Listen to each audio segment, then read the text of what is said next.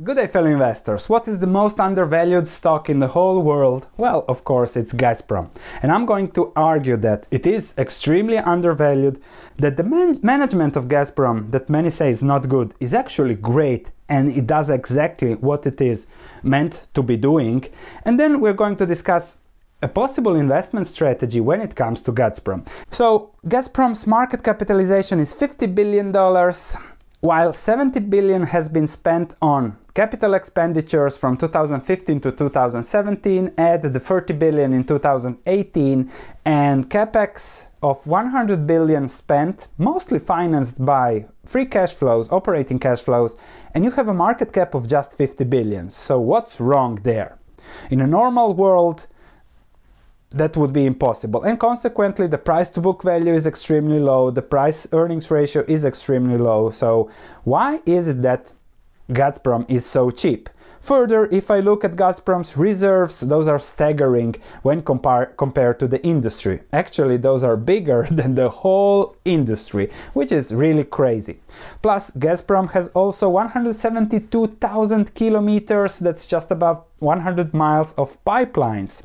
According to Sari Energy, the cost per mile increases with pipe size, so construction on land using 12-inch pipeline cost $300,000 per mile, 42-inch 1.5 million, given that Gazprom's pipelines are very big.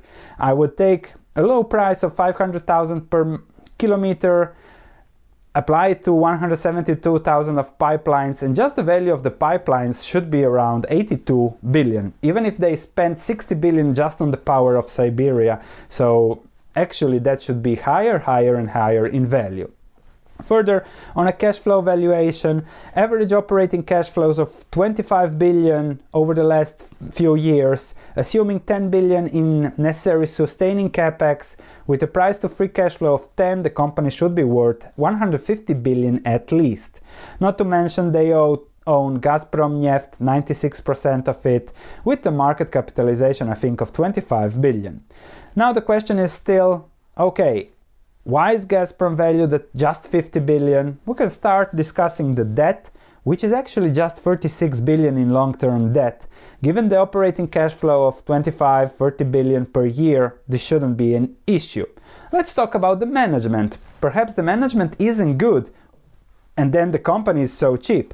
Well, I would argue that the management is actually doing what it is supposed to do, and very well. We go back to the same capital expenditures we showed as value, and then you might argue that it isn't actually value. If you spend 100 billion in 4 years, you might have an expected rate of return, which in Russia should be 10%.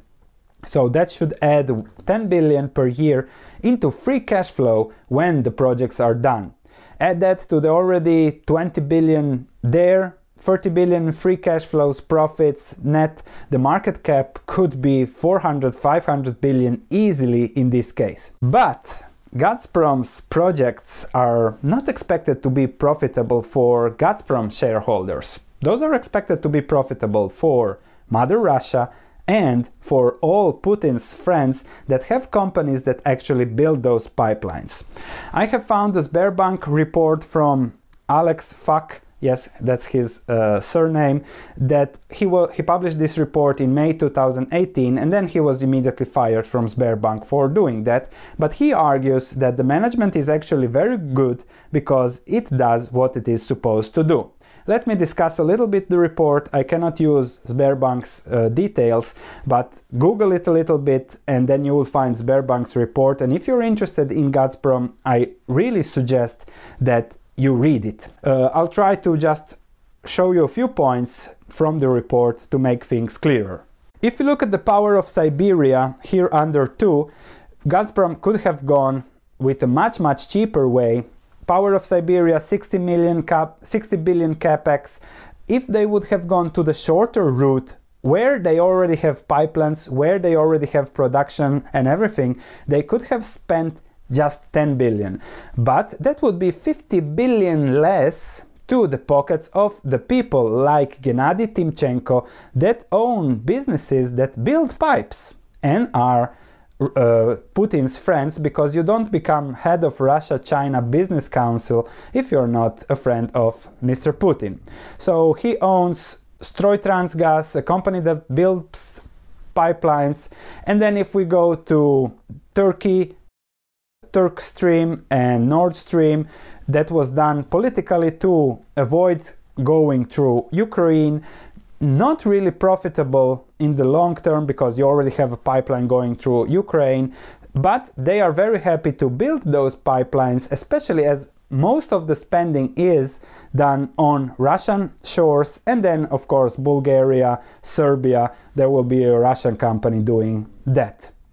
Another company in the same business is Stroygazmontaj, owned by Arkady Rotenberg, a close ally of Putin, and they are also building the pipelines. And back to Stroyneftgaz, they were awarded a contract to build 538 kilometers of pipelines for Gazprom without a tender for Nord Stream 2, just to give an example. To put things into perspective, just look at the huge operating cash flows in the last 10 years, huge capex and miserable free cash flow. The first line in the yellow is the operating cash flows. It's in rubles, but those cash flows are huge, $20-30 billion per year for practically all the past, 7-8 years. Cap spending is close to the operating cash flows, and there is just a little bit of money left to pay dividends. So this summarizes Gazprom, and I think the chart, the table with the cash flows really tells you, okay, this is Gazprom. It's a company owned by the Russian government and smooched by the Russian government to increase production, increase building, increase Russian GDP, and to help those companies that build those pipelines and increase Russian GDP, because those companies have employees, Russians that work, etc., etc. Don't forget that Russia was a communist country, so a little bit the power has changed as you have a lot of billionaires now, but still I think that the dividend for shareholders across the world is not the first priority when it comes to building pipelines, developing GDP, employing people, giving some money to rich ally friends, and then come the dividends, as you can see in the free cash flow. So that's something to keep in mind when it comes to Gazprom. However, we are investors and we have to always look, okay, what can go bad there and what is the upside? So let's see. The dividend is 5.3%. It has been increasing, at least in rubles, over the past 10 years constantly. So we have constant dividend increases, some special dividends, but on average, dividends have gone up. However, the question is, okay, when the Power of Siberia, Nord Stream 2, Turkstream are done and completed, there should be a big sunk cost that has already been paid, and there should be some cash flow, so that should be a positive. But what will Gazprom do with the other cash flows? Where this is an old chart that I have found from 2000 something that describes the age of Gazprom's pipelines. Now we are at more than 50% of the pipelines that are older than 30 years. Do you think that in the next decade Gazprom will be investing to renew all those pipelines so that those companies can have a job? That might happen. So all of the above is also summarized by the fact that the stock didn't go anywhere in the last 15 years. So when I buy something, I like to be convinced that if the stock goes even lower, I buy even more, because when it goes down, it means that the value increases. However, if they decide to cut the dividend, they decide to increase taxes on natural gas or whatever, and if they decide to renew all the pipelines, I think the upside is really limited, and the last 10 years have been a proof of that, and that's why Gazprom is undervalued.